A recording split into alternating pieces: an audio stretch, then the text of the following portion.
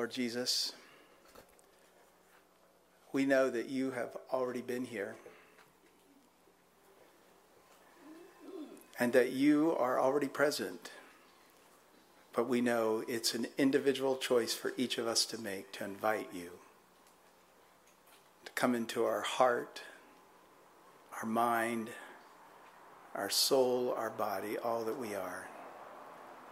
So we invite you to continue speaking to us as you have through the music, through the testimony, through the word, through all of the different ways that you speak.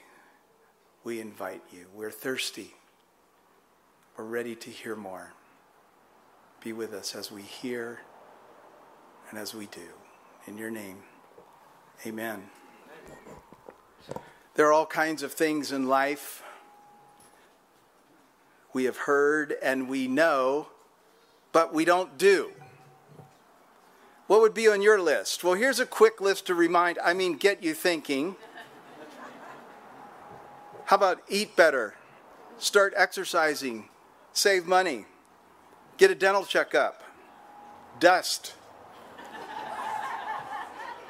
tidy up your room or your car or your trunk, back up your computer files or your pictures, clean the refrigerator or your freezer, take a whole pile of things to the thrift store, spend less time on social media and more time with humans, sleep exactly 8 hours, drive the speed limit. Oh, I could go on. We all know that there's a difference between just hearing or knowing about something and actually doing it.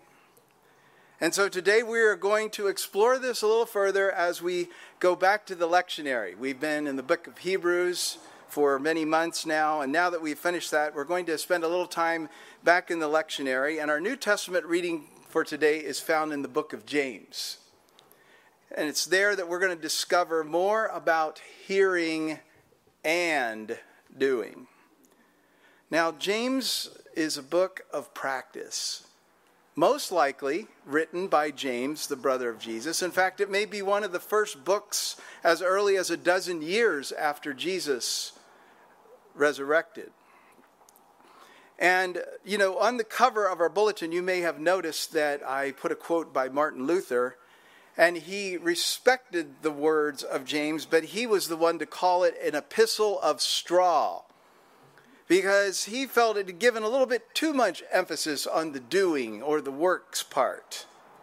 John Wesley, on the other hand, the founder of Methodism, stated that this book was central for all Christian faith and life. He described it as a remedy against the general temptation of leaving off good works in order to increase faith. He stated that James unites hearing and doing in God's love. Now, we're only going to study a portion of this book, but I commend to you the entire book to you. This summer in our youth ministry, we've been studying it throughout the summer, and I have mentioned it as one of the most straightforward books and practical that you're going to find in the Bible. It contains only 5 chapters and can be read in one sitting and will give you the opportunity to say, I read a book of the Bible today. So there you go. I'm commending that to you. Turn with me if you have a Bible and want to do that, or you can look in your bulletin, James chapter 1, verses 19 to 27. James 1, 19 to 27. Says this, "You must understand this, my beloved.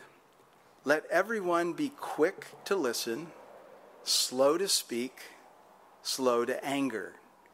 For your anger does not produce God's righteousness. Therefore, rid yourselves of all sordidness and rank growth of wickedness, and welcome with meekness the implanted word that has the power to save your souls. But be doers of the word, and not merely hearers who deceive themselves. For if any are hearers of the word and not doers, they are like those who look at themselves in a mirror. For they look at themselves and on going away immediately forget what they were like. But those who look into the perfect law, the law of liberty, and persevere being not hearers who forget, but doers who act, they will be blessed in their doing.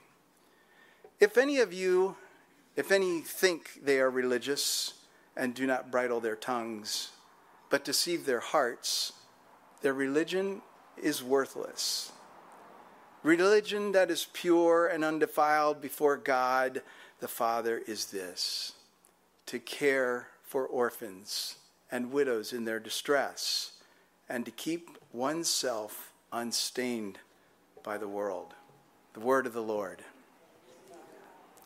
The core of this passage is about being hearers and doers of the word.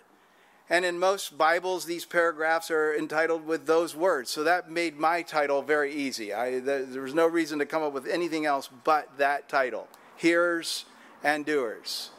And I am very aware this morning that we are hearing right now, and that the point is that we need to hear and do. And you might say, okay, what else do you need to say about this? Well, let's go with that and keep going in that direction and see what God challenges us to do. Because I'm aware that I will have written these words and heard them, and then I have to go out this week and do, and that's the harder part. We're going to discover that there are three parts to this process as outlined in these verses. And it wasn't so long ago that we had the Olympics and we were watching a lot of swimming races and track races where they commonly use the language on your mark, get set, go, or something to that effect. All right, you're ready, set, go. And I realized as I was not looking for this, but I realized this passage is divided up into ready, set, go. And so we're going to unpack that. And you're familiar with those words. The ready part, of course, in the athlete's frame of reference, is to kind of get into a great headspace for their most excellent performance. Now, this may involve any number of wiggles. You see it on the swimmers, man. They're the goggles. They're constantly adjusting goggles. I was back there before I got up here, just wiggling around and getting ready. No, I wasn't. But it's a part of getting into the right headspace. And so every person is unique, and we all have our unique things. For some of us, when we go up front to stand and do something and we're nervous, and we just take some deep breaths, whatever it takes to be ready. And so this is the part, and in some areas, and Russell Smelly, of course, who's a track coach, would say, well, there's the on your mark part. So there, okay, get ready, here we go. Then there's the set. And when the starter says get set, this is the moment when all the athletes go quiet and still, at least on the exterior, right? That's the one moment when everybody's in line and centered. And then there is the go. And that is, to put this into a quote, go and give this your best. It's too late for anything else now. The words of James today remind us of this three-part process. And so we're going to use those words. So let's start with ready. Verses 19 to 21a, the first part of 21, you must understand this, my beloved. Let everyone be quick to listen, slow to speak, slow to anger, for your anger does not produce God's righteousness. So being ready requires getting these things together. And note, as you look at your scripture, the writer uses the word everyone.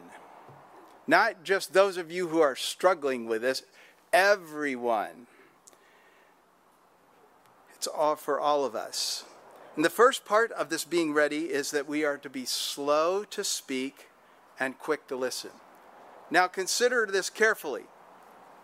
In the wisdom literature of the Old Testament, the Proverbs are full of passages about listening and being slow to speak. What if we were to listen more and speak less? And then the second part of this ready process is to be slow to anger. And this is in reference to not responding in anger at every opportunity. We cannot blame our short fuse on getting angry. The writer here said there's no excuse. Everyone everyone is to be slow to anger. Because James says, for your anger does not produce Christ's righteousness. Now we could stop right there, because these three pieces alone make up the best of policies for all of living and following Christ. But let me motivate us another way. What if we looked at these at the opposite, and how we create problems when we do the opposite, when we are quick to speak, slow to listen, and quick to get angry? What are the problems we create in our world? And haven't we seen enough examples of this already in these last years in our world to remind us of the importance of letting God's love invade our hearts and minds so that we might be slow to speak, quick to listen, and slow to anger? Because the writer reminds us that this anger can be a distraction in keeping us from being doers of the word. Another part of being ready is in the early part of verse 21, where it says, rid yourselves of all sordidness and rank growth of wickedness. The Common English Bible translation says, set aside all moral filth and the growth of wickedness. And rid here means to lay aside or to strip off your filthy clothing. And the Greek here is also a derivative of rupo, which is meant to clean the earwax out so you can hear. Wow. Didn't see that coming, did we? That James. If we let moral filth and wickedness be around us, as we know, it will grow and it will take over. So what it means to be ready, quick to listen, slow to speak. I almost said the opposite. Slow to anger. And get rid of the filthy clothing. Set. 21b, the second part of 21 says, and welcome with meekness the implanted word that has the power to save your souls. The set part of the process is where we quiet ourselves. And we let God's word fill us, knowing it has the power to save our souls. This requires gentleness and a teachable spirit. The contestant is at the starting line, and in this moment must have confidence in their readiness, because there is no choice. I've thought about having been around a lot of pastors over all our life, it's not uncommon, and this would be true of any presentation that you might have to do. Somebody might say to you, so are you ready? And often when I've been asked that on a Sunday morning, I've stopped and thought, boy, I better be ready. I don't have any more time now. And that's what we all are. When we hit that set part, we have readied ourselves as much as we can. With the Lord giving us power, we have to get down to that starting line and be set and have confidence that God will go forward with us and lead us and guide us. It's an instinctive knowledge of good and evil, and it's been planted by God in any number of ways, including the Bible, the preached word, the lived word through mentors and teachers, pastors, and more. And so who are some of those people in your own life who have quieted you, have helped you to get set?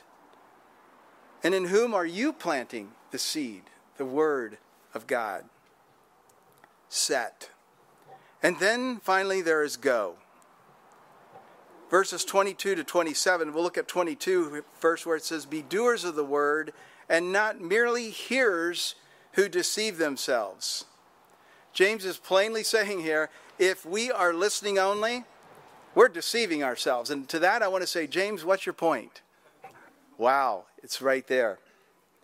Being a hearer and not a doer is like looking at ourselves in the mirror and then forgetting what we look like.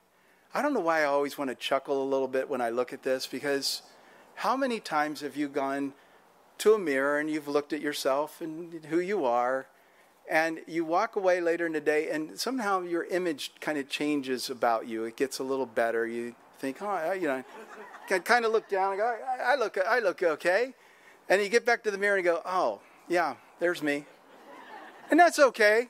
That's good. God made you love that image you see in the mirror. But the mirror does not lie unless it's really foggy or has stuff on it. When we keep looking into the mirror, James reminds us, we are happily and painfully reminded of who we are. And the hearer and doer is the one who's willing to keep that mirror in front of them.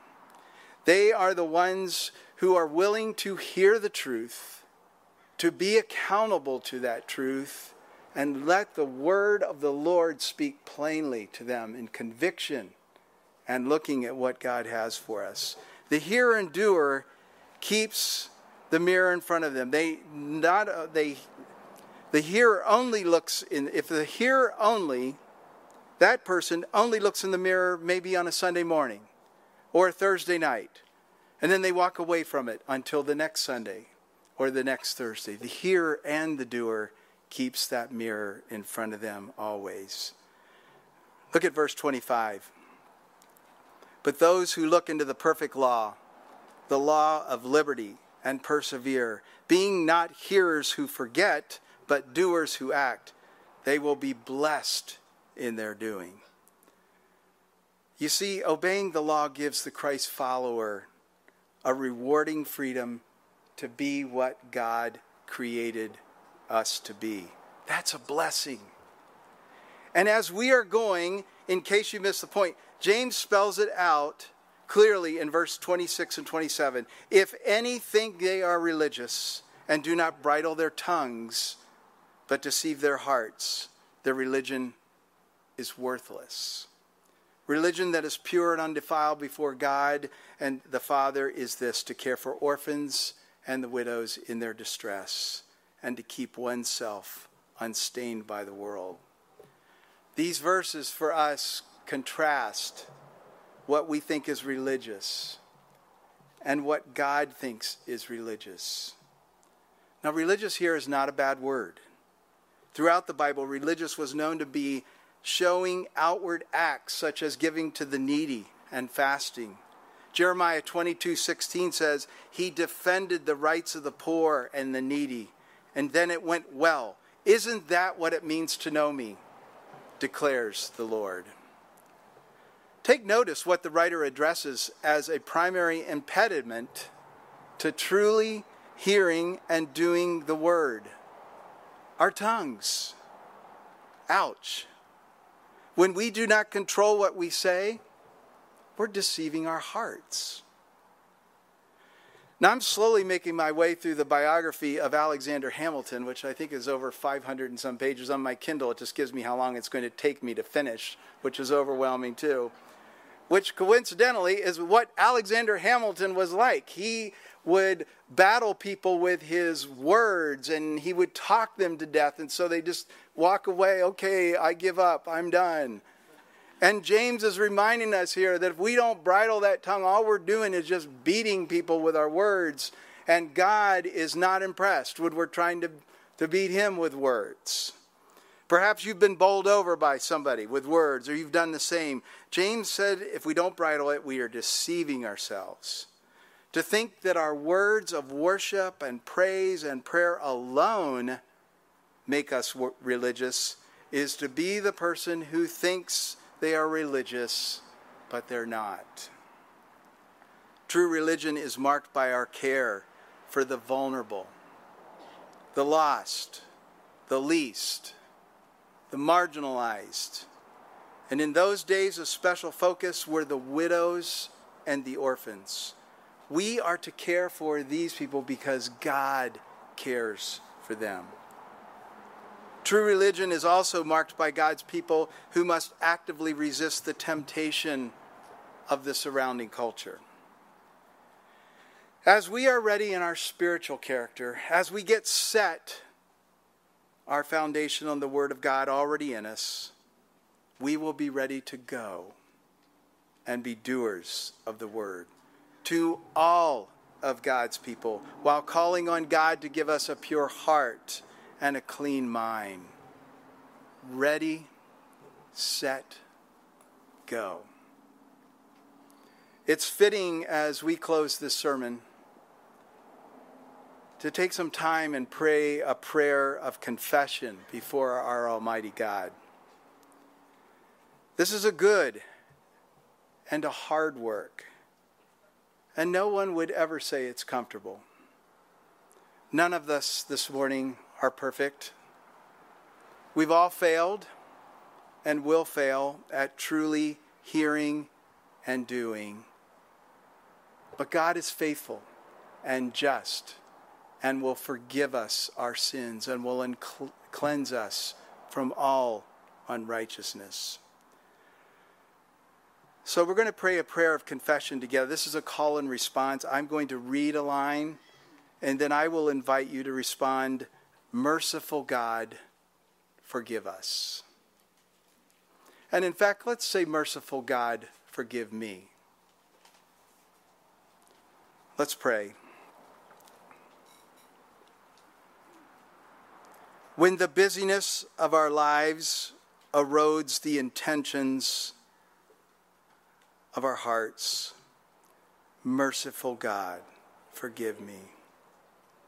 When our personal agendas take precedence over reaching out to others, merciful God, forgive me.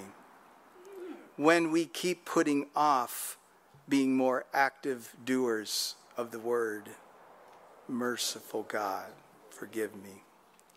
When we resist change, knowing that our acting and thinking are limited by our prejudice and ignorance, merciful God, forgive me. When we only half listen to those who cry out to be fully heard, merciful God, forgive me. Let's take a moment of silence to contemplate these words and how they apply to us personally and as a community of faith. And then I'm going to say a shorter prayer and we will sing together. Let's take a few moments of silence.